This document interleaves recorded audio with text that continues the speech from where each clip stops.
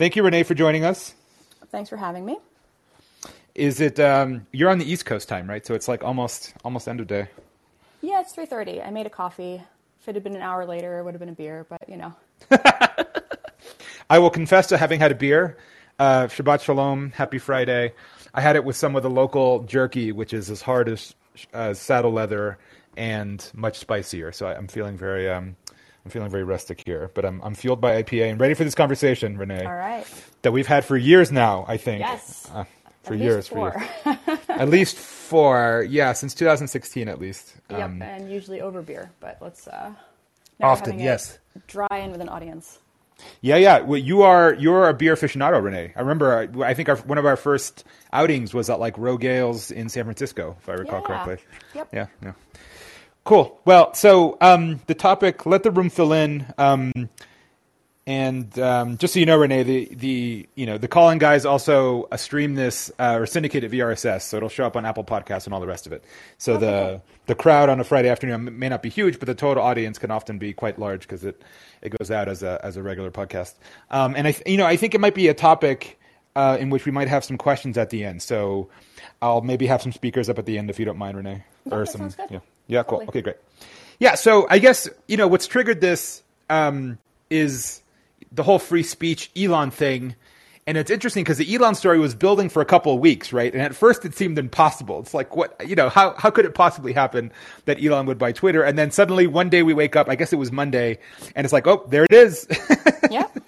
And it is, I think everyone who follows Polarcast is probably pretty online and media savvy, but there's been this huge meltdown about what Elon means for free speech. To the point that, and you could always pinpoint sort of strange beliefs, right? It's like, I don't think these are necessarily representative of everything, but, the thought that free speech in some sense could be a threat to democracy, right? Or there's such a thing as too much free speech. And right. It's funny because of course there is, right? And I think, you wrote, I should plug your piece, by the way, which I linked to in the original posting about the show. You wrote in The Atlantic, for which you write pretty regularly, about the free speech thing. Do we want to maybe pause there and maybe summarize what was in that piece or your thoughts on that piece? Because it came out kind of early in the cycle and some things have changed since then. So maybe you want to add something to that piece. Yeah, so it was a question of the sort of what is going to happen. What is the impact of this going to be on free speech? And my thinking was actually that it was largely overblown, that it's not going to do a ton, but that I felt that Elon, we were having this conversation absent any actual demonstrable policy suggestions from Elon on what was going to happen. And so we had these kind of vagaries that this was the town square, we were going to open source the algorithms, we were going to defeat the spam bots and authenticate all the humans, right? And I think roughly speaking, those were the kind of 4 things that were the points that were made at that time. And I was really struck by the free speech town square metaphor. And I was interested in it in part because it was one that I myself used to use quite a bit back in 2015, 2016 timeframe. And I was kind of intrigued by the idea that we were all kind of participating in this space. And funny enough, back in 2015, that wasn't even really true, but it felt like it. Twitter has kind of a disproportionate impact on its participants' psyches. And, when I was on there and I was curious about things like the bots, right? And the ability for people who ran accounts to really amplify their speech, to have far more than one person, one voice, and what was this doing to the discourse? And so I'd been thinking about this for a while, but had ultimately over the years kind of moved away from the idea of this as the public square. I felt that was kind of an idealization. It wasn't really representative, and there were certain just kind of fundamentally different things about the ways that we engage on Twitter that were totally different than we would engage in kind of real life in the town square. So the essay was a little bit about that, and I was pushing back on this idea of content moderation as censorship, which I think you and I over the years have debated. Right. And I believe you also brought up an essay I had written back in 2018, which used the phrase freedom of speech is not freedom of reach, which I didn't actually refer to in the Atlantic one. That was actually a totally different essay that in 2018 was really arguing that we should think about amplification differently than content creation. And we can, kind of go into those various things. But I think you summarized my essay as Twitter is not the public square, moderation isn't censorship, and freedom of speech is freedom of reach. So we can debate the finer points in that. It isn't. just to be clear in the last statement, right? So I that's think what you said. Yes. You're right. Sorry. Right. Yes, is not. I'm sorry. I'm like mixing up who's who in that framing. Yeah. Right. And I quoted your essay because I think at the time that meme kind of became viral and became I think you birthed this meme that became kind of a very strong talking point in that debate at the time, right? And so I guess so. I think there's a few things we agree on and a few things we disagree on. Just to take, I guess, those points one after the other. I mean, you didn't quote that phrase directly in your recent essay, but you did allude to the fact that, the question of does a platform owe you distribution, right? Like, is it the case that Twitter must amplify whatever you say as part of this free speech debate? And I think you seem against that. You think that's not true. And I would say I think it's a subtle point. It's definitely not the case that Twitter owes you reach, right? Like a lot of these people who claim they're being shadow banned just maybe posted boring tweets that nobody wants to pay attention to, right?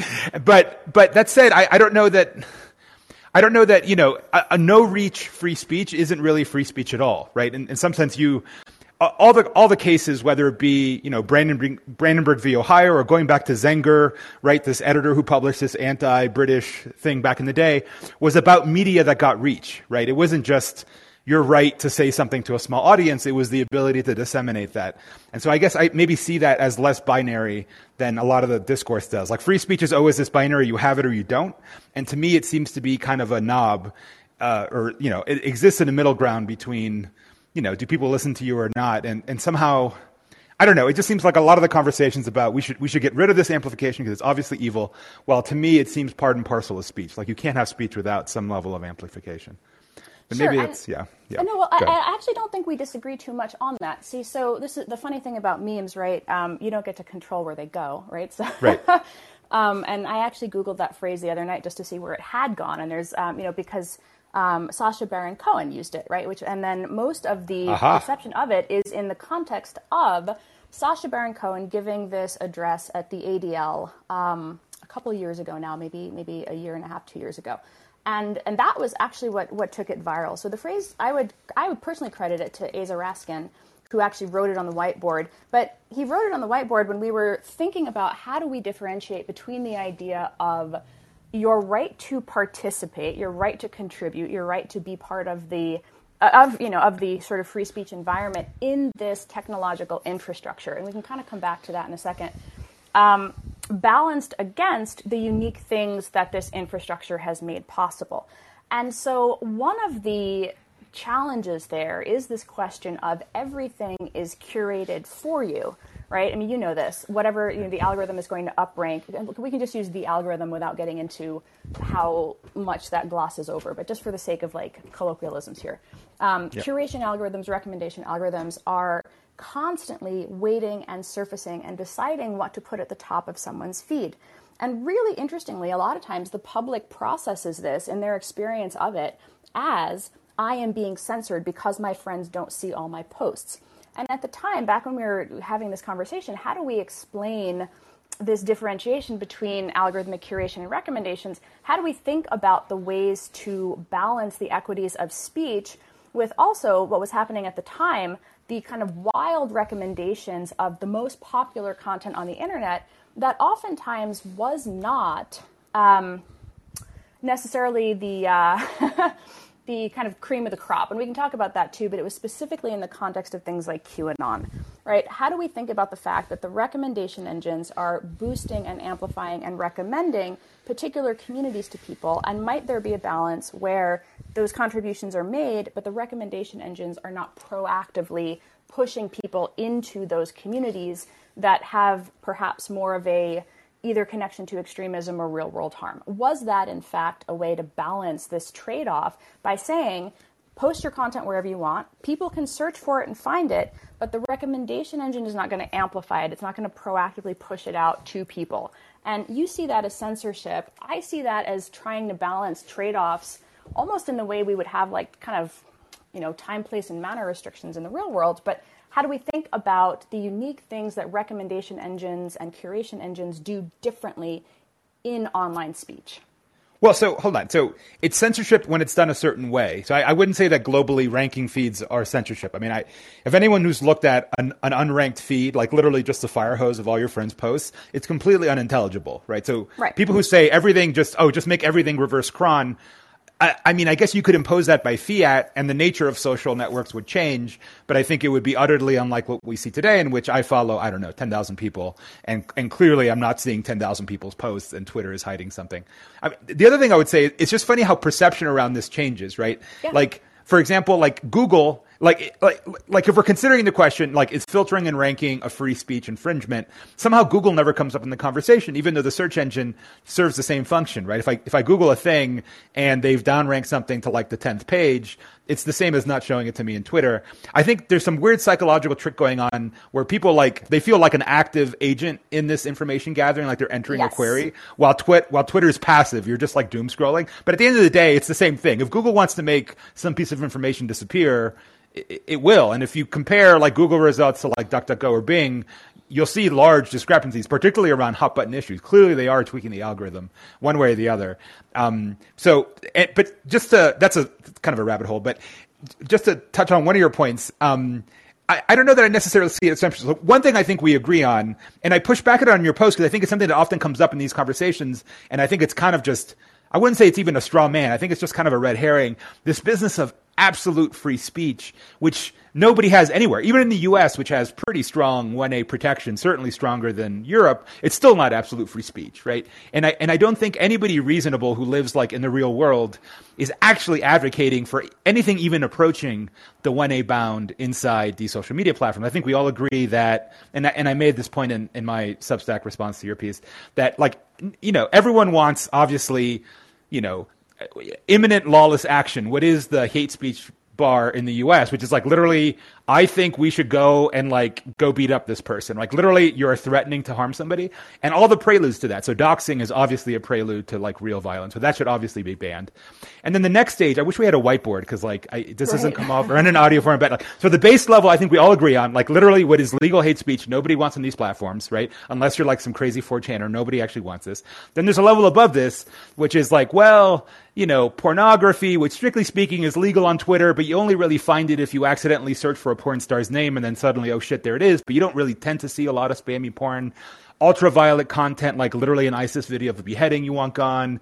Most people want it gone. And not only that, it's usually pretty easy to tell what it is. Like the joke says, it's hard to define pornography, but you know it when you see it, and maybe there's edge cases, but whatever. Like it's not really some big, you know, legalistic puzzle. Like what do we get rid of?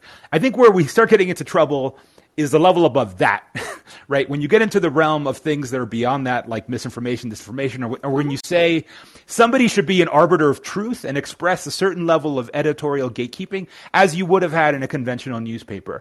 That, I think, is where the real disagreement begins, the interesting disagreement between what I'm calling very, very broadly for the sake of simplicity, the sort of Elon faction and the anti-Elon faction, which maybe you reject that characterization. But anyhow, that's where I think that's where I think the real exciting conversation is, not below that level. Yeah, well, I don't think it's anti-Elon, but just to, you know, I don't think it's a problem with the man himself, so to speak. You mentioned Google, and I thought that was interesting because way back in the day, Google search actually was kind of one of the first entities to take on this problem of what do you curate? Because per your point, you know, people are going to search looking for actionable insights. You don't want to go searching for, you know, you have a new cancer diagnosis. You don't want to go and search and get a whole bunch of like juice fast shit and spam, right? And so Google actually recognizing that there were certain areas where they had to have a higher standard of care came up with this policy called your money or your life. And this dated back years. I want to say this might have been like 2012, 2013 that they first started rolling that out. And it said that there had to be kind of a higher standard of care in search results. So those sort of search quality engineers and the various people who review these things did have to pay attention to the kind of content that was showing up on your money or your life issues. And that was like finance and health and these things where you getting bad information would lead to you potentially taking an action that would harm yourself or, you know, in some way, right? And so there was this notion of harm. and in a very tangible sense, not in like a loose kind of, that term has a lot of different meanings, but just sticking with the way in which I think both you and I primarily use it, there is something that actually could happen that is very, very bad if you go looking for information about banking and find scams, or go looking for information about your diagnosis and get like, quack woo-woo stuff, right? They didn't apply that policy to their other products. So they didn't apply it to YouTube. And there's something really interesting there, right? Which is YouTube is so participatory. It's user-generated content. It's people expressing themselves. They're putting out the things that they want to put out. And for a long time, that was treated just as entertainment. You were going to YouTube to be entertained. But if you had the cancer diagnosis, you were going to Google, and that's where you were going to search. But then gradually, you did start to see people using YouTube for this much more expanded purpose. And so there was this kind of period from around 2015 to 2018, where people were doing that, but there was no kind of, let's call them maybe guardrail policies or guideline policies. And so it was kind of a free-for-all, and it was just whatever was the most popular thing was what would get returned if you were going in with that same kind of cancer question and going and looking on YouTube. And so the platforms did gradually begin to try to apply this notion of harm to misinformation, and we can hold disinformation aside. We can kind of talk about that. I think I see those two things as completely different, but the terms have some scope creep, and they get kind of blended together quite a bit. But on that, sorry, can you define those, Renee? Sorry to interrupt. Can you define those two? Because I think I actually am a little bit confused about what they are, and I think maybe other people might be as well. Yeah, I'll just go with the academic definition then. So disinformation is information that is deliberately spread with the intent to mislead. It is not merely accidental, which is the connotation that misinformation is usually used for. Misinformation, something is wrong. Disinformation, the person putting it out knows that it is false or misleading, but is doing it very deliberately with a kind of intent. So disinformation, usually when I'm using it, it's referring to something where there is a deliberate intent to convince people of something that even the person spreading it knows to be false. So much more, I use that term more in the kind of state actor capacity, or the kind of political machinations kind of dynamic. I see that as a little bit different. Misinformation is where you get all these somebody is just inadvertently wrong on the internet. And oftentimes it's really just spread altruistically. People believe it. They want to share it. They think they're helping their community. They think they're informing their community. And so it gets shared. And so there's a very participatory, dynamic there. People aren't just passive consumers of it the way that they were, passive consumers of information, the way that we were in media environments past. Instead, we're all participating in creating stuff, which, to your point, is why I think people have such a kind of a visceral reaction to the idea that platforms would be moderating this in any way. Okay, that makes sense. And right, it's not just a difference in genre; it's a difference in the actor kind of playing it off. Okay, interesting. So, sorry, I interrupted you with a definitional thing, but I think you were continuing your argument. Oh, yeah. So, the argument was basically this question of as more and more people over time turn to social media as the place to get that information, there's a question, which is, should something like the Your Money or Your Life policy apply to other areas? And this, I think, is one of those key underlying questions that's really underpinning this debate about speech and content moderation. Content moderation doesn't necessarily mean take it all down. It does mean that something like labeling or downranking or these other kind of actual tools that the content moderation teams have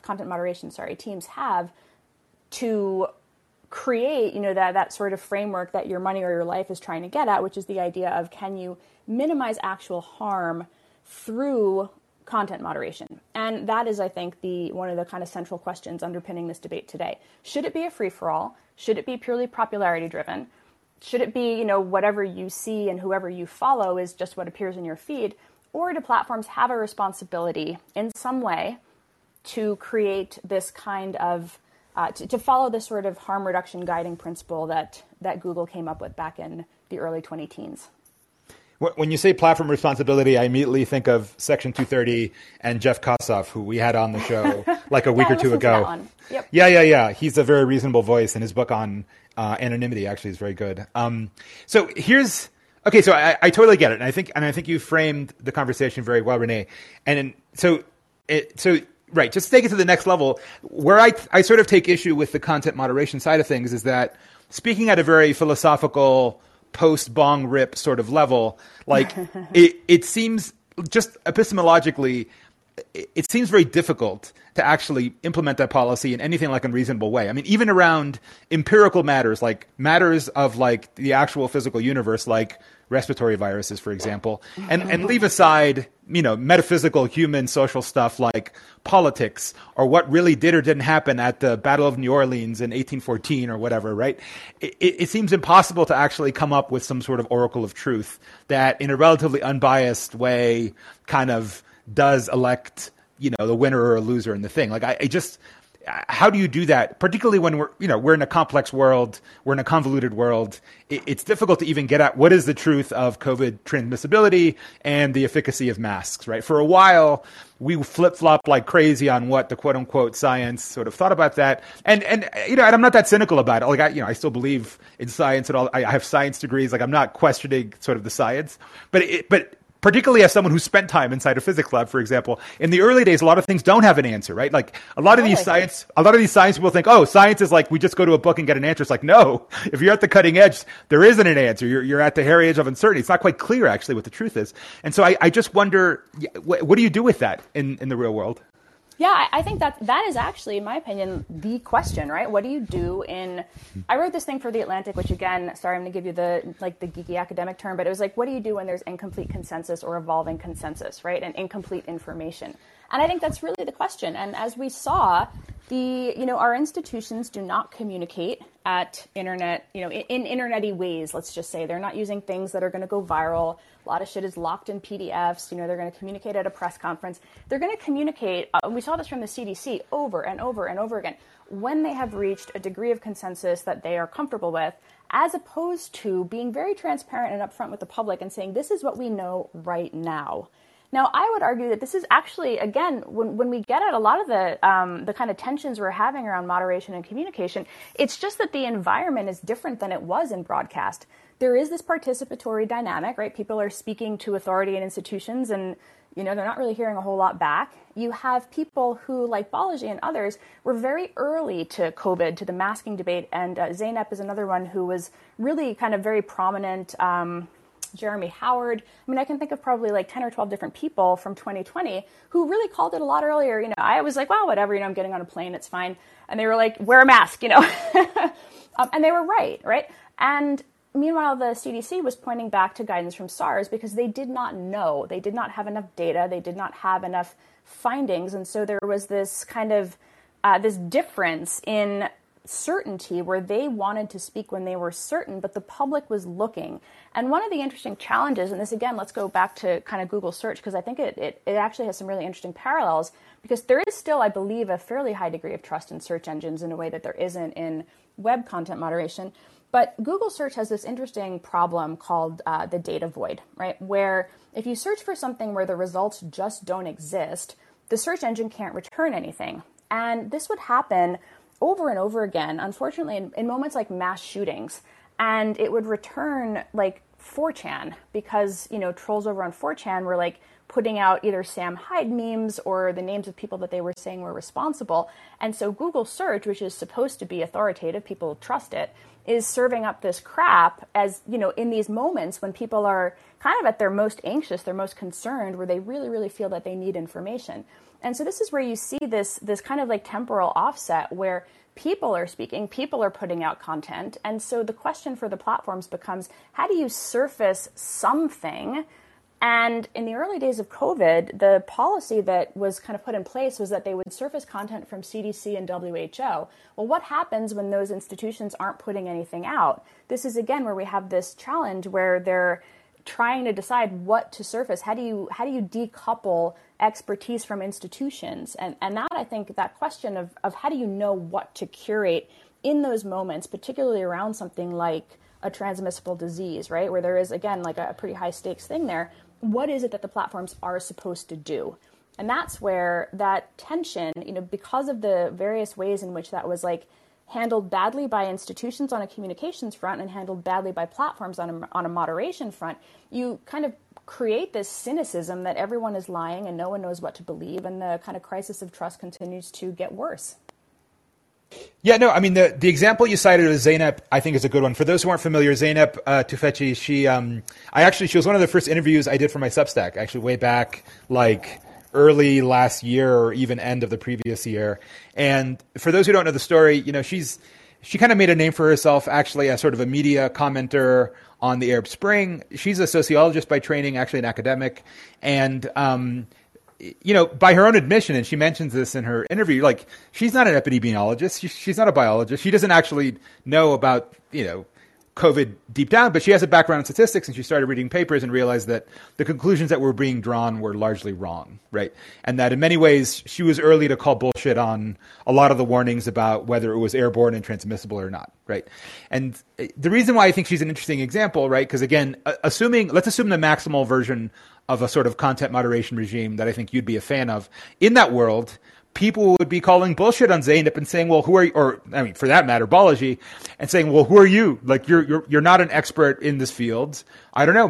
You've got a platform that you seem to be using to raise these. Maybe you should be not necessarily silenced, like literally, gagged and like thrown into jail, but we should downrank your content such that you're not heard, and that's the end of it. Why are you saying that's a regime I would support? I just said the opposite.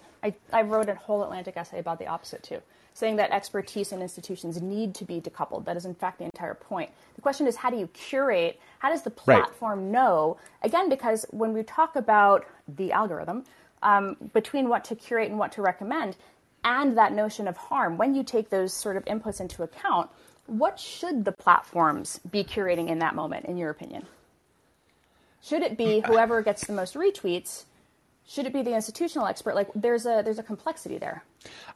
My view is that the First Amendment, kind of like the Second Amendment, is this weird insurance policy in which the founding fathers, if you take that originalist take on it, said, yeah, it's going to suck. A lot of stupid shit is going to get said, but the alternative, which is some form, again, censorship is a very strong word, moderation, whatever you call it, isn't worth having. We should have the heckler also gets his soapbox, right? And we pay that insurance premium, and you have idiots in the public square who are shouting whatever, because every once in a while you're going to discover a Balaji or a Zeynep or analogous figures in other controversies, and they will say the truth, and it's worth having that. And the alternative regime, which is thinking that you can actually gatekeep content in some way, and I think you're putting your finger on it. You're right. Institutions have lost faith, and expertise doesn't necessarily couple with, like I just said, Zeynep doesn't have a degree in biology. She's not a virologist, right? But that said, she was kind of right, and at least a lot of consensus opinion at the time was wrong. So how do you resolve that? I suspect an in-the-world real content moderation regime would just say, I don't know, the CDC said X, Zeynep says Y, who the hell is Zeynep? Downrank Zeynep, and that's the end of it. And I think that's a very negative outcome. And I would prefer the reverse. I would prefer the CDC and Zeynep tweeting at each other, and the truth will out at some point. Well, and I think so what you're hitting on there is actually a question of design, right? And again, I don't think we're actually disagreeing on this, because I am not arguing. It's funny enough, I wound up having like at least one memorable back and forth with Zeynep where I was like, are you really sure about this? And I was totally wrong, and she was right. And it was because I was still inclined at that point to feel that the institution was probably correct. And that is, my bias as somebody who is kind of generally speaking, I do believe that institutions serve a purpose. I believe that the country is where it is today in large part because of institutions. And I am actually quite discouraged by, what seems to be the collapse of institutions with not very much rising in their place. But that's a whole other podcast. I think on this question, though, nobody is saying that all of these voices shouldn't get to speak. I have not said that, colloidal silver babe 232 shouldn't be part of the conversation. If they want to tweet, not, knock yourself out. But the platform has to rank somehow. The quote-unquote algorithm has to rank somehow. It has to curate somehow. And what Twitter started to do was actually to blue check a bunch of doctors so that at least people knew that they were, in fact, actually doctors, right? As opposed to, people pretending to be doctors, or, we can get into the bots at some other point. But it tried to say, okay, again, where are the frontline experts who have a real role to play in this conversation, particularly because they are talking about what they're seeing night over night, whereas the CDC is, not saying a whole lot at all right now. And so Twitter was in fact trying to find these authoritative voices and to surface them. one of the challenges is there is a ranking that is going to happen somewhere. And when it comes to something, per this other question about what do you do when something is actually wrong, right? Where somebody is getting it wrong. I don't think it's so much a takedown regime. I have never in all of our various years of fighting about this advocated for takedowns. I don't think they work. I think they're counterproductive. Per your point, I too would also prefer to see the contributions if I were to go searching for them, if I wanted to go find the debate. So one of the questions is, how do you actually surface the debate? What is the design structure that you could use to point people, here's Zainab, here's the CDC, and here's, colloidal silver babe 232, right? And how do you, are there ways to incorporate in things like fact checks or authoritativeness of sources or something else to create a more robust picture of the argument?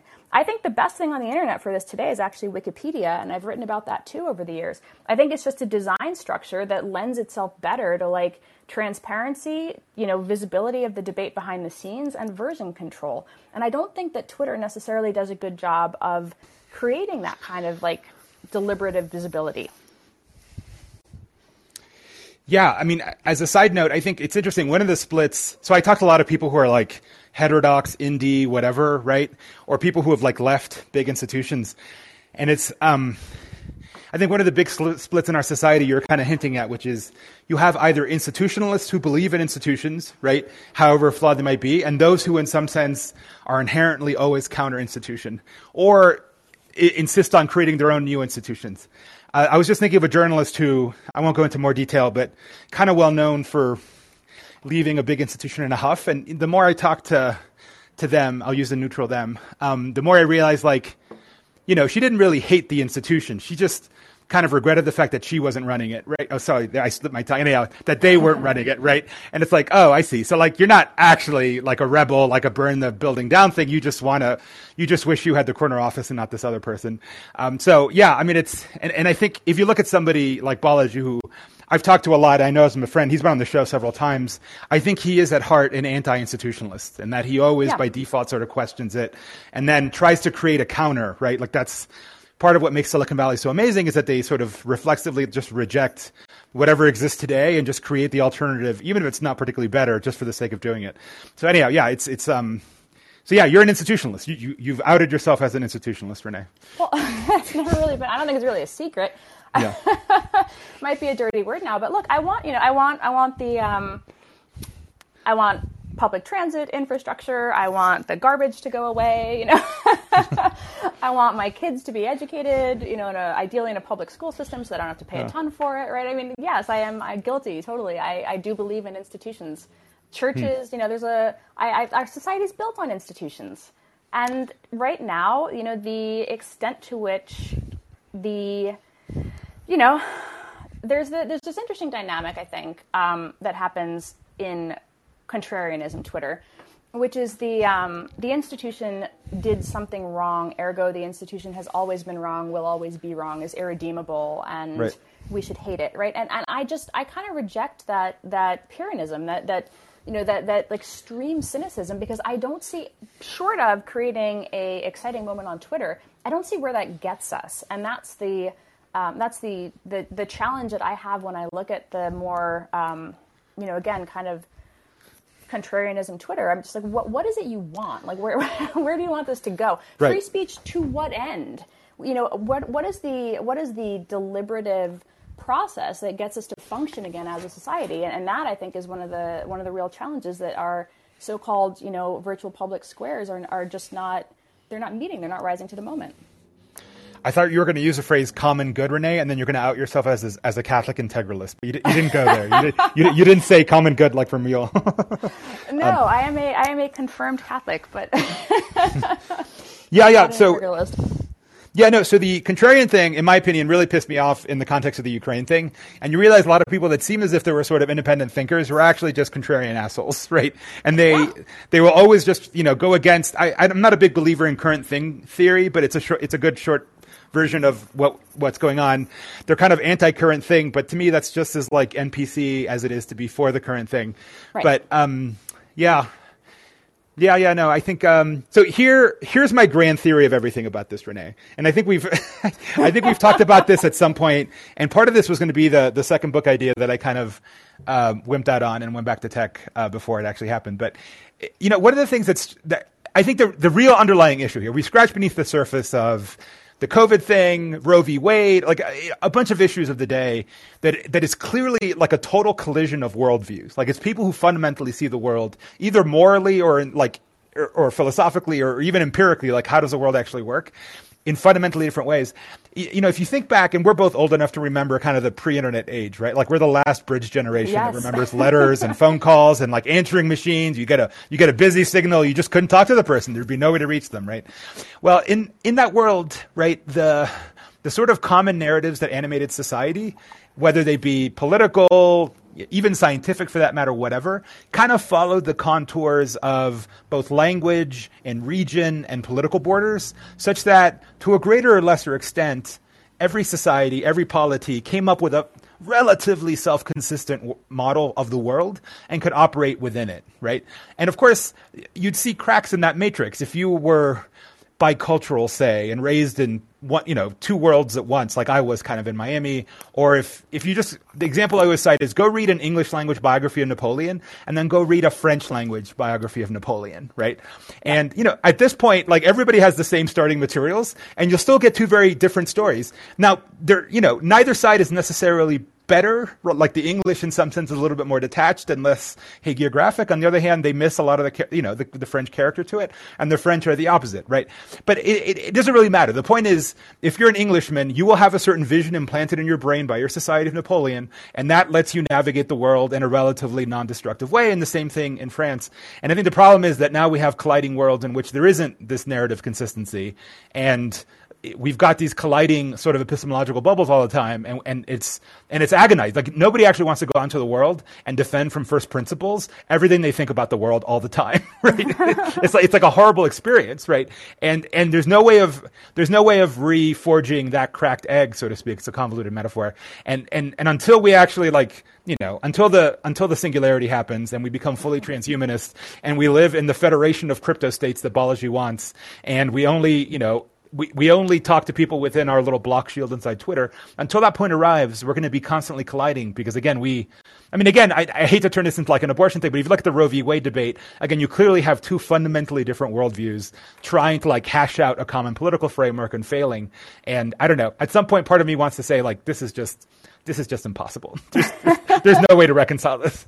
Well, Balaji and I used to debate this in the context of like, you remember the old exit versus voice talk? Like, what year was that? God, that was like, is that 10 years ago now? He gave this talk at YC, and it was called Exit versus Voice, and it was positing this like Silicon Valley's ultimate exit. Do you remember this? No, I don't. It sounds very Balaji, but I don't recall the specific talk. It was actually sort of like my my first exposure to kind of his thinking. And funny enough, we were in a shared online chat group at the time. And I was like, I sort of had a very viscerally negative reaction to it. And it was a debate group, so that was fine. We could debate these things. And again, funny enough, just to give this, like, to kind of harp on this structural point for one more second, Twitter is the arena because you have people who are operating on there constantly in this factional mindset, right? You put your fucking emoji in bio and that's who you are. And I don't know if this happens to you, but like I see someone with a rose reply to me and I just steel myself for some kind of absolutely disastrous interaction.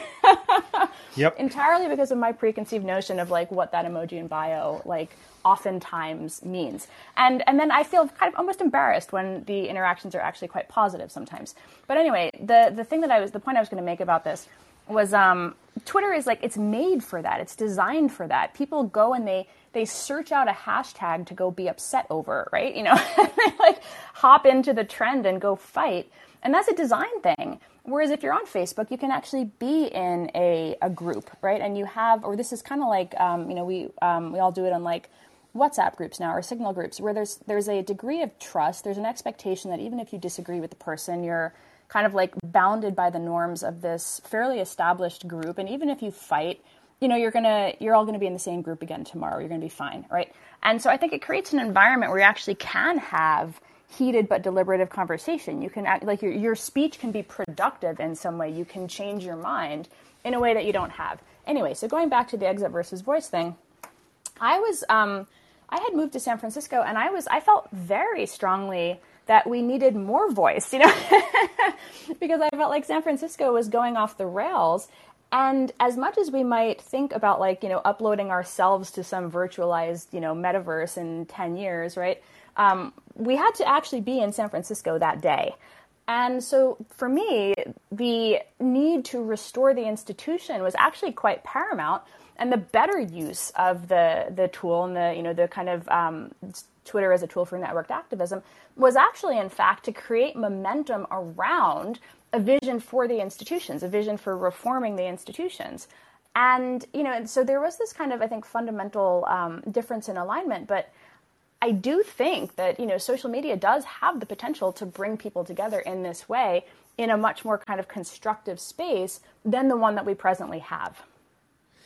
Yeah, no, I mean, I think the whole private Signal WhatsApp group took off for me right around 2016, I guess, roughly, is when I was in the first one with Noah Smith, and I think you actually, and that was probably the first one back in the day. And it's clear that people are trying to that's something I've always thought about social media. It's literally the union of worsts. On the one hand, it has all the good things of private local community, Dunbar's number, the small little tribal set of humans that you can keep on top of. But then it has all the worst aspects of textual culture. It's searchable, it's indexable. People take off the cuss comments as if they were written statements when of course they're not. And so going to a private Signal group gets rid of the sort of shitty part of the social media equation and does create community. And, and I would say those groups are real community. They're as real as any other community. So yeah, I'm obviously not totally bearish on technology, obviously. But I don't know. You cite the SF example, and it's a good one. Recently, there's been a dose. I mean, you've left, the battlefield, as it were, but others have stayed behind, and they got the school board recalled, and they might get Chesa recalled, and there might be some sanity emerging in San Francisco. But I don't know. At heart, I'm actually kind of a pessimist. I'm you have to find pockets.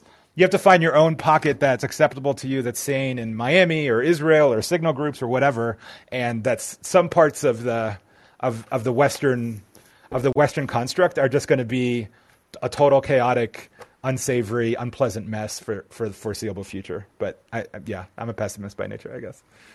No, well, this was the while back. I was like, what does federalism look like in the digital age, right? And I think that is actually still kind of the question. And, I feel like content moderation is part of it. The question is more of a how to do it effectively, right?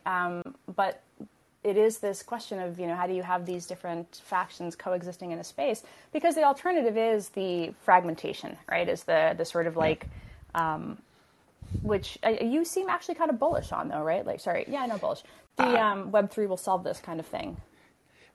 To some extent, I mean, it'll be better than the world now. But again, until we become, beams of light or bits on a hard drive, you still have the fragmentation problem that I think you're alluding to. That goes all the way back to that essay. Remember the essay about the urban archipelago or whatever by Dan Savage in 2000 with the Bush Gore thing. Now we're going way back. Yes, and yes, I do. And he's the one who said there aren't blue states and red states. We have a blue islands in this urban archipelago in a sea of red, which is true. I mean, to this day, that's exactly what it is, right? I mean, if you go to California, everyone thinks it's a blue state. Actually, you drive outside of 3 cities, and it's about as red as Red County, Nevada, that I'm in now. It's not blue at all.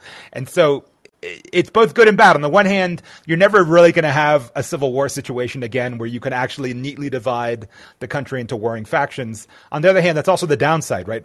The peaceful version of that, which is federalism, saying, look, we just fundamentally disagree about this issue. You do it your way on your side of the border. I do it on my way on my side of the border. That's also kind of impossible, right? And there's no solution that way either. So what do you think is the way that things go after the Twitter takeover is complete? What do you think is actually going to change? Oh, yeah, no. Oh, good. I meant to ask you. Yeah. Well, so I think you ran down the list of a lot of the proposals that people have floated, Elon and David Sachs. One of them is about the algorithmic transparency, which I think it sounds nice, but it actually won't do much of anything. I think we agree on this. As anyone who's actually worked with any machine learning at any level of sophistication, the algorithm itself isn't actually that important. I mean, it's better to know it versus not, but what do you do with that, right? Like, say the Twitter algo is literally as simple as like 1.7 times number of likes plus whatever 5.7 times the strength of the edge between you and the person tweeting it, right? Like, let's say we know that. Now what? Do you have strong opinions on whether that factor should be 5.8 versus 5.7? You have no idea, right? An algorithm without the data, right? Because the question you would ask yourself, which is a legitimate one, is like, okay, does the Twitter algorithm, for example, favor conservative versus liberal content? Or does it downrank, I don't know, minority speech versus white progressive? Any question you would ask, the only answer you would have is by actually looking at Twitter's data and doing, holdout A/B tests. Like, companies like Facebook have these massively complex iterative infrastructures to do just that. Like, I tweak one factor and let's see what the impact is, because there's no way to just look at the algo and say, oh, this is what it does. So I think the transparency thing is just like, it's not going to do anything. And so I don't know. What do you think if Elon came and said, Renee, that's it. You're the public policy head of Twitter. What would be like your 3 or 4 point plan, like, as for starters? I actually do think transparency is important. I don't think open source the algorithm does it, and I don't think it gets at what people want to know. Per your point, I do think, there was a Senate hearing yesterday, Senate Judiciary Committee, and I was following it pretty closely. A couple of my colleagues testified, but what I was interested in was this idea of we are. I kind of joke around about it, call it like vibes-based analytics, right? Where people become convinced that something is true on the internet because of like vibes in their particular faction of the internet, even if there is no actual evidential basis for making the claim. And so this question of, does transparency help us move beyond that? I think the answer could very well be yes. I think at a minimum, you could do research that looked at, that assessed these questions about various forms of bias and things. There was Twitter has an internal team that, in my opinion, actually does a really good job with transparency to some extent at this point, where it says, like, we're trying this technological intervention, right? We're thinking about, like, there's this nudge where if you type some obscenity at somebody, it sends you a little, like, pop-up and is like, most people on Twitter don't talk like that, or if you go to retweet something without clicking on the URL, it's like, do you want to read it first? So there's ways in which, again, some people would see that as paternalism. Twitter has this initiative called Healthy Conversations. Facebook calls it meaningful social interaction. Google has its own name for it that I don't remember right now. But ultimately, there's this question of how do you create something positive? And I do think transparency is foundational to that, because it at least lets you get a sense of what's going on. So whether that's researcher access or civil society access or kind of, I just don't think open sourcing the algorithm is going to do a whole lot. I also think investing in something like Blue Sky, where there is more, is this kind of federated model that Twitter itself, I believe, started and funded. So this question of does decentralization do anything? I think it's an interesting experiment. On the content moderation front, I don't have a problem with moderation policies that try to minimize harassment.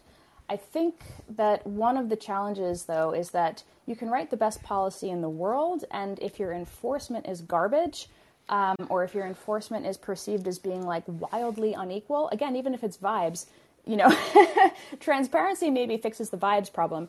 But if your enforcement is actually unequal, or not, if you're not applying the same policy fairly because of either the moderator is doing something wrong or the AI is skewed a particular direction, then there's a lack of legitimacy to the policy, right? The people who are kind of subject to the policy feel it's illegitimate.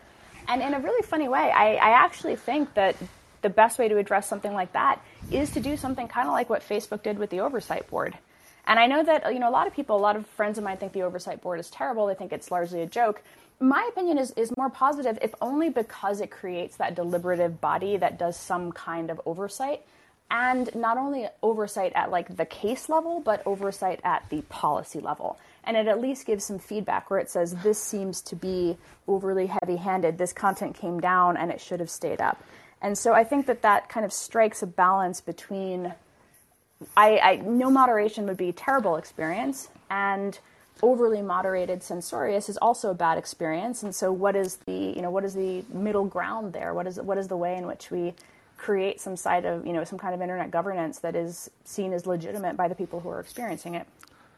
Well, I think part of the problem, right, if you listen to conservatives complain about this, and they're not, I mean, part of their complaints about them getting censored online are often bogus, right? Because the classic example is like Ben Shapiro, who's completely taken over Facebook and does very well there. And so if Facebook is trying to censor Ben Shapiro, they're doing a rather poor job of it because he's getting more engagement than like all the networks combined. So I think a lot of the criticisms there are maybe misplaced. On the other hand, it is true that most tech companies skew heavily left-wing. If you look at political donations, the rhetoric from people who work there, et cetera. And so if you did have a Supreme Court of Facebook, which to me is a horrifying thought, by the way, that not... You don't like the oversight board? No. I think it's a terrible... I mean, and I say this as somebody who's like worked at Facebook, and one of the things I worked on was even in a moderation capacity for the ad system. I think the ads is a whole different thing. Ads is not, I think, as touchy as regular free speech. I think it's a terrible thought that a company like Facebook, behind closed doors in a completely unaccountable way, decides what gets amplified in the American discourse. Yes, I think it's a horrifying thought, and it shouldn't be the case. Which is why I would argue for the slimmest content moderation regime possible, which is that sort of, dick pics and beheading videos level that I described earlier. I wouldn't go beyond that because I just won't trust it. Yeah. But what you just said there is like what gets amplified and what doesn't, right? And that gets at this curation and ranking problem, right? The thing that we were talking about in the beginning. This is where, like, quote unquote, the algorithm comes into play. Something is going to be at the top of your feed, and they keep, they tweak it constantly, like what it is and how it's sorted.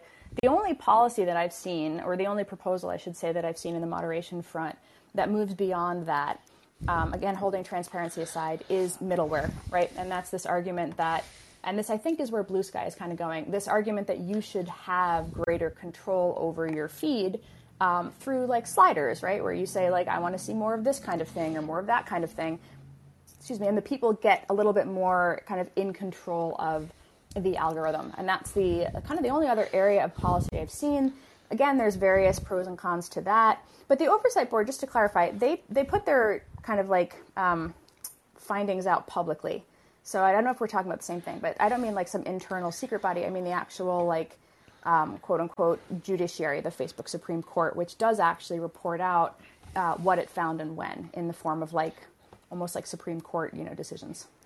Yeah, sorry. Yeah. So I was referring, yes, you're right. I was not referring to the oversight board. I was referring, I still remember this, I think it was either Rolling Stone or Harper's piece by a reporter who managed to actually get Facebook people on record. And I forget who the VP was in charge of it, but basically there is a closed door meeting in which they review a lot of the content moderation. At least this was true 2 or 3 years ago. Maybe it's different now. And, they basically adjudicate in almost a Supreme Court-like manner what is or isn't in violation of this, what has become this super thick manual of ad policy review. So that's what I was referring to. But I think, it might be worth expanding on what you're calling the Blue Sky thing. I think people may not be so familiar with that. I'm going to channel my crypto Web3 friends that I've talked to this about. So just to make that clear for everyone, what that means is, so in the Web3 crypto version of this, right? Like you go, and there's already initial versions of this. I mean, I've been a beta tester for some of them. You go and you tweet, and it basically exists on the blockchain in some form, right? And so it's almost like, again, all of Web3 is trying to get back to a Web 1 model, right? It's like you can't get kicked off email because there's like a common email protocol that everyone implements. And if one email provider doesn't like you, you can always use another one and still send email, right? So Web3 is trying to recreate that through this clever thing called the blockchain. It doesn't really matter what it is now. The idea being is that you've separated out the sort of application layer, like the thing that you see and interact with the core ground truth that is like the tweet or post or the social media thing. So what does that mean at the end, right? What it means is anybody can tweet whatever the hell they want, more or less, again, within the realm of probably American like hate speech law, right? But if you want a world in which Trump doesn't exist, or the entire right wing doesn't exist, right? You can get it. You could just get effectively a left wing Twitter, right? And like the right wing people aren't excluded, right? They're just operating in a different space than you are. And if you love the political fray and you want literally the most negative, hostile content possible, you can move that slider and get that. Or if you want your own private Twitter with like the 100 friends you follow and nobody else, you can get that too, right? And in some sense, you facilitate it. Like, it's almost like the virtual version of the split that we said couldn't happen. Like, again, we couldn't have a civil war because there's nowhere you could draw the line between North and South. What this is doing is basically saying we're drawing the line between hostile camps and giving you the illusion that the other camp doesn't exist, so that you can happily live inside your little epistemological bubble, and we don't all kill each other, and can more or less the train still run on time, right? Like, that's the web, and it's kind of a cope, and it is, but that's kind of that's the Web3 cope to it. When I sort of semi-ironically say Web3 fixes this, that's the quote unquote fix that I'm talking about. Yeah. I know. I just find that so depressing. I get it. I really do. I just feel like it's such a capitulation, man. It is. Yeah, it is. Yep. Yeah. I mean, as a slight plug and also just as a comment, I'm interviewing Dryden Brown of the Praxis Society. I'm not sure if you're familiar with them, but their whole thing is creating like charter cities and charter states. There's like a bunch of startups that have like raised money, like that are real going concerns that are trying to create like real communities that are kind of decoupled from the standard like nation state, post-Westphalian, post-Napoleon nation state concept. They're kind of checking out of it, or at least want to. And so, yeah, I don't know. I agree. It's kind of depressing. On the other hand, I think a lot of assumptions that we have from our post-Enlightenment period will fall away with the internet. And I think the nation state might unfortunately be one of them. But I think the question is still, you visited Ukraine recently, right? There is still a, in the real world, there are things that happen, right, that you have to be able to come together around. And if you spend all of your time in some epistemological bubble, it's the, I used to kind of joke around about this as like the tornado problem, right? Where, there's like social construction of reality, and that's all fine and good, and everybody can kind of have their space where their reality is prevalent. But then there's the tornado that just doesn't give a shit if you believe in it or not, right, or, how you feel about tornadoes. And so you do have to come together to deal with the fact that that's going to happen. And that's I keep wondering if, we spend all of our time online and the solution, quote unquote, is like, not federalism, but full on kind of mental retreat. Then what do you do in the tornado moments? And it seems increasingly likely that there will be many of those. And that's the part that where I get it. I understand what people are looking for. I just kind of wish that that there were more ways to create some kind of consensus or. Yeah, I mean, it's a good point, right? At some point, there is some outward reality. That's why I was kind of so hostile to the whole Ukraine is the current thing formulation, just to deviate just slightly, because it's like the current thing encapsulates, the reality of a society of spectacle in which these fake things happen online, and we get very angry about them, but nothing is really happening, right? And that's not true in Ukraine. There's thousands of civilians dying, right? There's literally 10 million refugees who have fled. Like, it's as real as it gets. It is not some online spectacle. And to parse it as an online spectacle is to take literally the most cynical and nihilistic view on what is kind of a human tragedy, right? So I totally get that reality is still out there.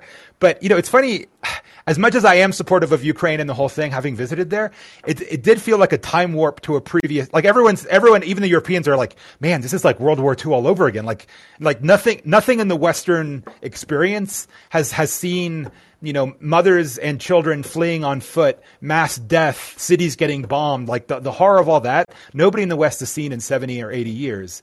And so you're right that the Ukraine thing is real, and like, who knows, it could happen in our realm of life, but it seems like you stepped in a time machine. And the reality might be that once you get to a certain level of material prosperity and a certain level of health for most people, then maybe, I don't know, the real thing kind of falls away at some point, and we create these illusions of struggles to keep us entertained, but they don't really matter. And I don't know. I don't know. Yeah, it's a good point. I don't know.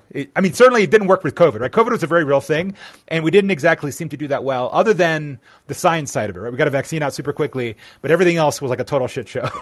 And I mean, yeah. And what if there is a catastrophe that is, what the Russian invasion is to Ukrainian, which is like a total society stopping catastrophe? What if that actually happened to the better part of the U.S. or the West? Like, yeah, maybe we would find ourselves supremely unprepared. Yeah. Sorry, that's like still fucking depressing for a Friday. I don't know how we got here, Renee. Crack open a beer or something. Beer Make it time. happen. It's beer time. Yeah, no shit.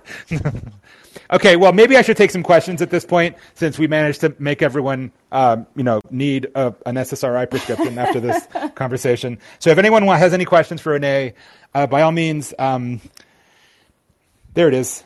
We've got. How do I see this? I can't see anything. You don't see it like below your little avatar? You don't see is that? I see Lance with a lady. There we go. Yeah, Lance. Okay. Lance, you are on the microphone. Lance, the mute button's on your lower right. Oh, there we go. Okay. Yeah, I was just on another call in with Milton, somebody interesting. He's kind of a conservative economist, so I had a lot of back and forth. I'm like Vinny from my cousin Vinny. I just want to argue. If I agree with you, it's no fun. But I just joined. But I guess I'll just get you, Renee. Sheila was another speaker on the other one. Renee's comments on this. Billionaires, they're not on your side. To become a millionaire, there has to be a certain pretty strong dose of cruelty and greed and willingness to lie and willingness to do a lot of pretty shady things. You just don't get to be a billionaire. And if you inherit it, I guess you could be one of these like kids that gets to be outcasts, right? The black sheep who won't play the game. Isn't Elon Musk's brother? Because they were super uber rich. I don't know if his parents are still alive, but his brother's got cowboy hat, solar, and maybe he's a true socialist. But unless you inherit it, which is even then rare because you still have to kind of accept it. But these people, Oprah, any of these people, they have to be a very strong level of ruthlessness and greed and willing to step on people to get there. Yeah, they just do, I don't think there's any other way to say it. And so I'm not real keen on billionaires, regardless of their politics. I don't care whether it's George Soros or Tom Steyer or the Koch brothers. I don't want any of them running the show in any level. Well, I think Lance is channeling a lot of sentiment around Elon is like, yeah, why is our media in the hands of billionaires? Of course, it's kind of funny when it comes from Washington Post reporters whose publication is owned by another billionaire, but leaving that little jibe aside. Oh my God. The first, second, third, and 15th. That's how they worded it. They left out number 2. I guess because he's Avis and he has to try harder. That was so hilarious. The lack of ironic self-own there is just priceless, isn't it? Yeah. But I think you are putting your finger on something interesting. And I think Renee was also, getting into this. And it reminds me of a question I wanted to ask you, Renee, which is like, if Twitter isn't the public square, what is? I think it is. But I guess the issue is that when we think of public square, we have this Norman Rockwell vision of like literally Main Street and somebody saying a thing and somehow, society supporting that. And it's not necessarily owned by anybody, but just the nature of technology and capitalism is that town square, the physical town square, doesn't matter anymore. And yeah, if Twitter isn't the public square, Renee, like what is? And yeah, should it be owned by billionaires? I guess just to channel Lance's comment. Can I throw 10 more seconds in and then I'll mute? Here it is. Here's the answer. As far as I'm concerned, got to be a public utility. Number 1, treated as such. Number 2, you got a public algorithm. We want to know every ounce of your algorithm of exactly what you're up to and how you're channeling the info. Those 2 things will solve the problem greatly, I think. So the thing that I wrote for The Atlantic was picking a different metaphor, right? I was saying it's not the public square, it's the gladiatorial arena. And what I meant by that at the time, and still do, is it's just not structured in the way that maybe, you can call it Norman Rockwellian if you want to. I think about it more as particularly because of the way that public square was married to no content moderation in the conversational zeitgeist when I was writing this. I was arguing that I don't think that this idyllic version of a public square in which everyone was just speaking freely at all times and there was no quote unquote moderation in the real world. That was where I was getting at the like time, place, and manner restrictions piece part of the piece. So I was saying Twitter is structured a little bit more like an arena in that it is where you go to fight with people. I don't know how many people pull up their phones, pull up their app on their phone and are like, I'm coming to Twitter for a nice, calm, deliberative conversation right now in which I will learn many things. Maybe that's just, again, one thing that's kind of remarkable about Elon's priorities is that they are, in a way, the priorities of a very, very, very large follower account. And I was thinking about this after the piece came out, where I was like, why are these the thing? Why do people think the bots matter? The bots don't matter as much. They almost not at all compared to where they were in 2015. But if you're a massive account and, spammers are trying to draft in your replies or impersonating you for crypto scams, then of course you have the perception that the bots are a really big deal. Right. And so it just got me thinking about what is my experience of Twitter. Maybe it's disproportionately an arena for me because that's the experience that I've curated. So there is, is that just my bias, my experience? Possibly. But what is the public square? I mean, that is a really interesting question. I think potentially it could be, but I don't think that most people would say that that's how it feels for them now. And again, I don't think most people think about their public square. Mentally, I always envision Union Square, right, where there's some protests going on in one corner, and then there's some like drummers in another corner, and then there's people selling things in another corner, and it's like just kind of it's still a generally pleasant experience. Maybe Twitter gets that way. I don't think abolishing content moderation is how that happens, though. Okay, so here's one thing I do object about, and I think I addressed this in my reply to your piece. And I think it's very common in discussions of this free speech thing when you say, oh, this isn't a public square. It's funny, Yishan Wang, who former Facebooker, former CEO of Reddit, he also had a very interesting thread. Yeah, which I was actually going to include in my original Substack, but it got too long and I had to publish it, so I didn't include it. He has a long thread, which is very good about this. But one thing he mentions, I think, is very similar to what you're saying, which is, this isn't debate. And I think he even included like a oil painting of like Lincoln Douglas debate, the famous debate, right, that Lincoln had before he became president. And, my objection to that is that debate, it's never been that way. I mean, if you go back and read the history of the early founding fathers, and I made this point in that Wired piece in which I said Ben Franklin would have been like an Anon account shit poster with like 50 alts and a Substack and followed no journalistic standards and literally attacking people left and right. And it's just odd to me that I think a lot, here's a theory I have. I think a lot of our thinking around how Twitter should behave is kind of a hangover or a residue from what American journalism has been in the past 60, 70 years, which has been an ad-supported business model. And American journalism supports this sort of objective, both sides type feeling to it. Fact-checking is important. Sourcing is important. There's this quest for capital T truth and the thought that we can actually capture it in journalism. And in case like it sounds like I'm making a trite point, in earlier parts of American history, or even in Europe right now, that's not how journalism works at all, right? You go to Europe, like say Spain, right, or a micro part of Spain like Catalonia, which has all these political turmoil going on, right? Every newspaper has a different form of truth. Nobody claims to have any sort of capital T truth. If you want an overarching view of truth, and I used to do this. I used to live in Barcelona when I was writing Chaos Monkeys, and I'd go to this cafe and they'd have 4 or 5 newspapers like there, some of them in Catalan, some of them in Spanish. You read 3 or 4 of them, you kind of get a picture of what's going on. None of them are fact checked. None of them came to be objective. You couldn't content moderate any of it, right? And so I think a lot of we want Twitter to behave like what we think the New York Times should have been in the past, right? And I think I don't think that's possible because it's a fundamentally different construct. And even the public square metaphor fails because, again, if you look back at the times of the founding fathers or 19th century American politics, the public square was always a gladiatorial arena. It was always a total food fight. I think I called it a bare knuckle brawl inside a food fight in the middle of a jeering crowd, which is traditionally how look at H.L. Mencken back in the day, some of the greatest journalism that we've written.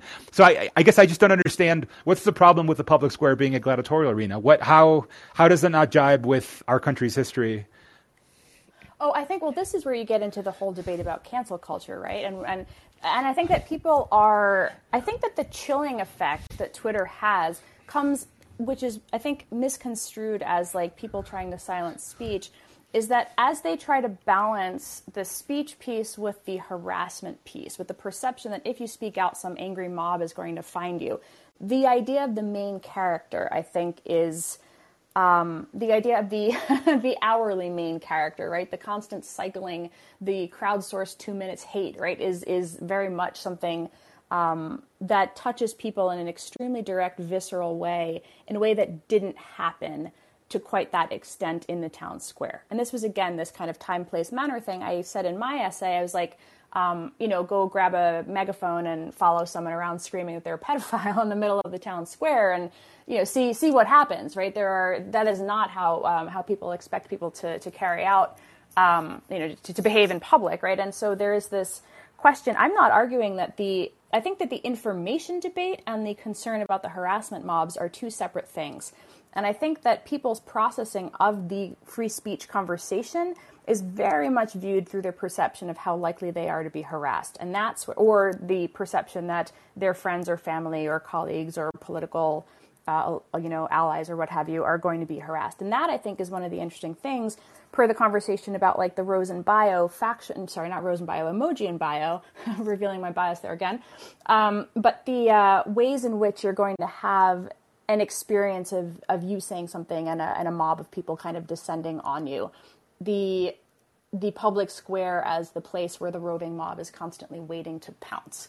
So I think that is in the mental model that people have of Twitter and where that debate about is this the public square and could it be is actually that question of how do you balance the kind of debate side with the harassment side. Yeah, I mean, it's a good point, the mob debate. I think a key part of this whole cancellation debate, and it's funny, I'm doing a thing with the Fire, here's another self-plug. I'm doing a thing with Greg Lukianoff and the Fire Foundation next week about cancellation, all this stuff. I'll include details about it later. But the key thing to the cancellation that I think, as someone, I guess, who's been sort of canceled, I mean, it's not even clear anymore what it means to get canceled. But cancellation only exists when one side or one political philosophy has so taken over every institution of society that you can be canceled, right? Because otherwise it's just somebody got pissed off at you on Twitter, in which case, like, well, okay, that's maybe not pleasant, but like, who cares? Like, nothing about your life changes. But if a bunch of people get pissed off at you at Twitter and your kids can't go to school and you lose your livelihood and you are blackballed from all of society, then it's a completely different beast, right? And I think that's a problem, that we're having this conversation inside a world in which a certain worldview and a certain politics has taken over almost every aspect of life, such that cancellation is even a thing you can think about. And one last comment, just to comment on your second thing about harassment. I mean, I think the harassment thing is definitely real. I think it's funny. I think I've escaped a lot of harassment. You've probably gotten way more of it than I ever have. Like, I often see like DMs that people send me. I'm like horrified. Like, oh my God, how depressing. Like, this has never happened. I've gotten very little harassment over, I have to say. So maybe I'm slightly insensitive to it, but it's still the case that like the words or violence people can rapidly turn what is just criticism into quote unquote harassment. And if you go down that very slippery slope, then you end up in Gamergate territory where literally anything you say is offensive and therefore should be shut down according to some moral rubric, and everything, it becomes a circular firing squad all over again. I don't think that it's an easy question. I mean, I think that there have been times, I don't hit the report button very often because I largely consider it a waste of time, and I'm actually just fine with the block button myself, but that's only because there's kind of like a baseline, right? But again, when you become the main character, that experience changes quite instantly, and perhaps not because of anything that you actually did, right? That's one of the other the sort of times that we see that happen on Twitter, and everybody's kind of horrified, but it does have life-altering impact for that person at times. They might not lose their job, but all of a sudden they feel like they have to leave their home or something, and or there's a credible threat. And this is where, again, First Amendment as the delineator, that question of incitement and how immediate it is, I think is one of the areas where you want to maintain the spirit of the law while recognizing perhaps the changes to the structure. And so I don't think that we have necessarily got it right yet, but I do think that there's some interesting balance to keep trying to strike here. I'm going to sound like a redneck for a second and quote like the signature that you see in some like gun forums of like, if the First Amendment doesn't work, the Second Amendment will, right? When it comes to in-person harassment. But, I'm saying that as LARPing as a red state redneck here in northern Nevada, which is where I'm talking to you from. So yeah, I don't know. Yeah, it's kind of scary. So as someone who was momentarily that person, right, because of the Apple thing, it was, I've been in the center of attention before because of the book and stuff. So it wasn't like completely out of the blue. It wasn't like some hairdresser who suddenly was the Twitter person or something. But even then, like the amount of negative sentiment I received was actually very small. I think I got there was like thousands of messages I got from everyone from JD Vance to just random people. And I think out of all of it, a total of 2 were like negative and like, like fuck you, go fuck yourself. Like literally 2 out of thousands. And I have to say, even just those 2 kind of bummed me out a little bit. I was like, why would you say that? But in any case, I don't know. Fortunately, again, I've never really caught, and I think that, that's part of why I reflexively don't jump into these culture war issues as much as maybe other people do. Because I don't think I'd be able to handle it without like driving myself to alcoholism or something. Like it would be too much to handle. I don't know. You've been in the middle of these messes, right? You got into the whole vax thing for a while but you loved it. I remember I asked you about it. You enjoy the fray. You like getting into the middle of it and mixing it up with people online. Admit it, Renee. You like it. Again, I like the fight and I like the debate. I don't shy away from it. I feel like it's just, again, my personality. But there was a moment when, some asshole went and like, I used to have a little blog. It was a Tumblr blog from back in the day. And it was all about like crafting and making things and cooking and like just my little like hobbies, right? My first baby was really young at the time. He was about year and a half old, and I did get involved in the the pro-vaccine conversation, and this was again fighting back against the like autism autism MMR truthers and stuff like that. And so I was perfectly happy to be in it. But then somebody really crossed a line, and they went and they found a picture of it was Halloween. I was at Disneyland. And it was the year that movie Maleficent came out. And I went as Maleficent and the baby was the crow, right? And so it was just a cute picture of like me and my kid. And I had made the costume and I was excited about it. And that turned into somebody grabbing it and like repeatedly using that picture of my kid and like throwing it into harassment hashtags and being like, this woman is a devil worshiper and she abuses her baby and all kinds of other shit that kind of went down that path. Right? And I'm like, and I'm looking at it and I'm like, it's fucking Maleficent. And these idiots never seen a Disney movie. But I got so much shit from the internet for that. And I was like, okay, block, block, block, block, block. But then I had this really bizarre experience happen where I was like, okay, how do I get this? I was filing Twitter complaints saying that it was a private photo, it was a personal photo. And the response I got back and, was like, well, you're not naked in it, basically. Oh, God. And so I was like, really? So that's the fucking line? Like, I'm saying, like, I would like my child's image taken down off this platform, and I have no recourse here. And I thought, what a really strange world we live in, where if, like, you could see my boobs, I could get it taken down, but I couldn't get it taken down in the way that it was being used to harass and intimidate. And to like, it wound up, I got these lunatics, the usual people who then kind of went on to become QAnon people down the road. And it was like a little bit jarring. I mean, per your point, I don't really worry so much about the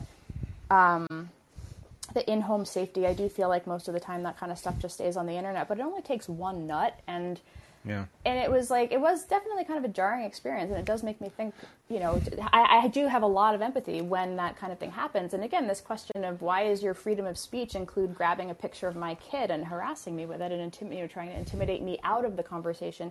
And that's the dynamic also in the debate, to kind of touch on the debate angle here. Freedom of speech can be used to intimidate other people out of conversations. And so that line, that harassment line, which is admittedly very, very blurry and, moderation enforcement makes the wrong calls on a regular basis. But at the same time, feeling that your right to harass me with pictures of my own children to try to make me shut up by creating this creepiness factor that makes me think like, whoa, shit, I should get off this platform.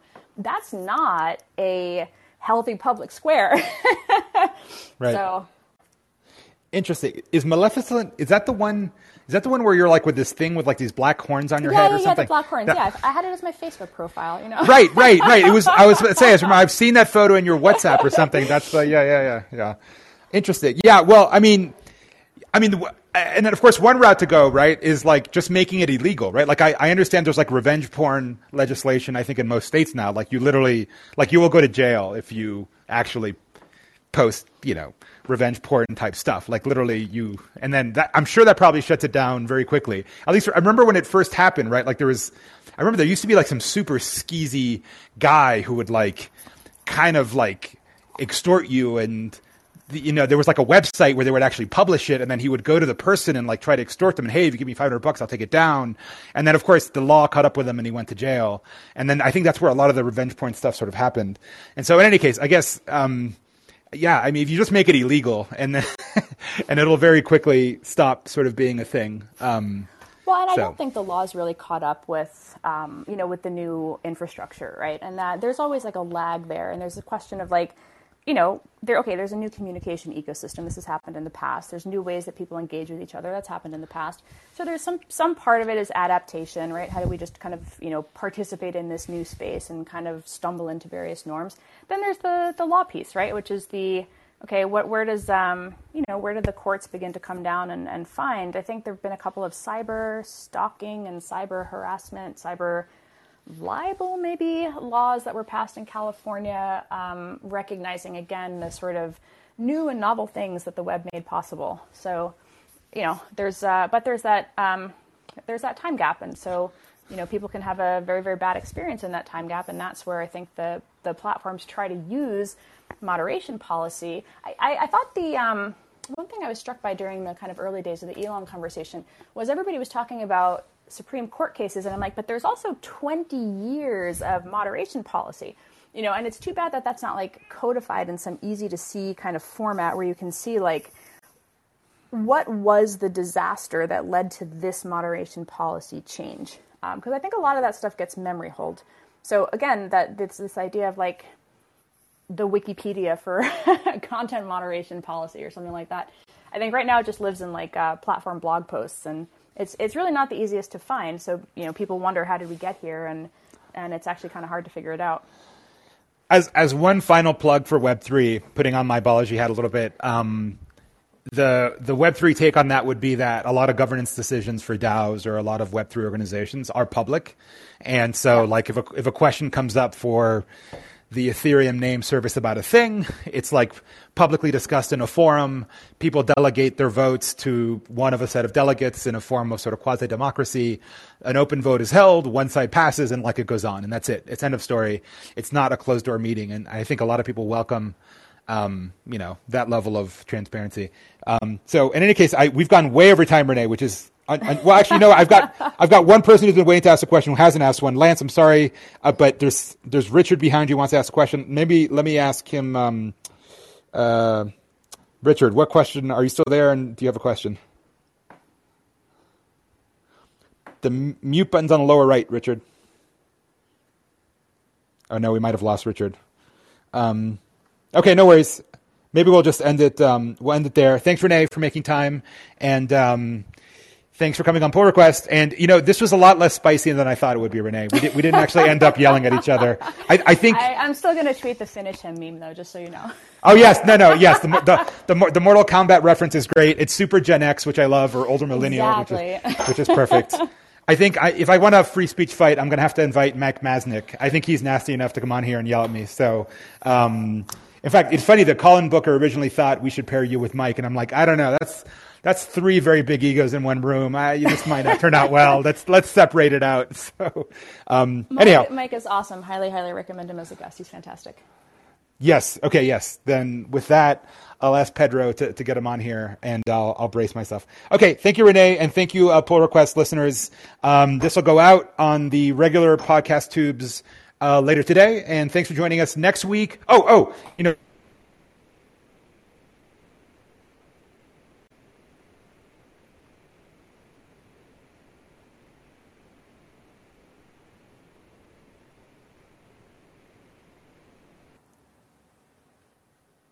Netflix series will come on Pull Request and give his first public reaction to the series and how he and everybody else is portrayed. And so that's going to happen I haven't set up the show, but I think it's scheduled for Wednesday. And so tune in on Wednesday, in which we're going to get the real story behind Super Pumped. If you haven't read it, the book is actually pretty good. The series, I think, takes some really big licenses with the reality, so that's what we're going to get into. But anyhow, join us next week for a meal, and thank you, Renee, for joining us, and see you again next week. Thank you. Bye. Yep, bye.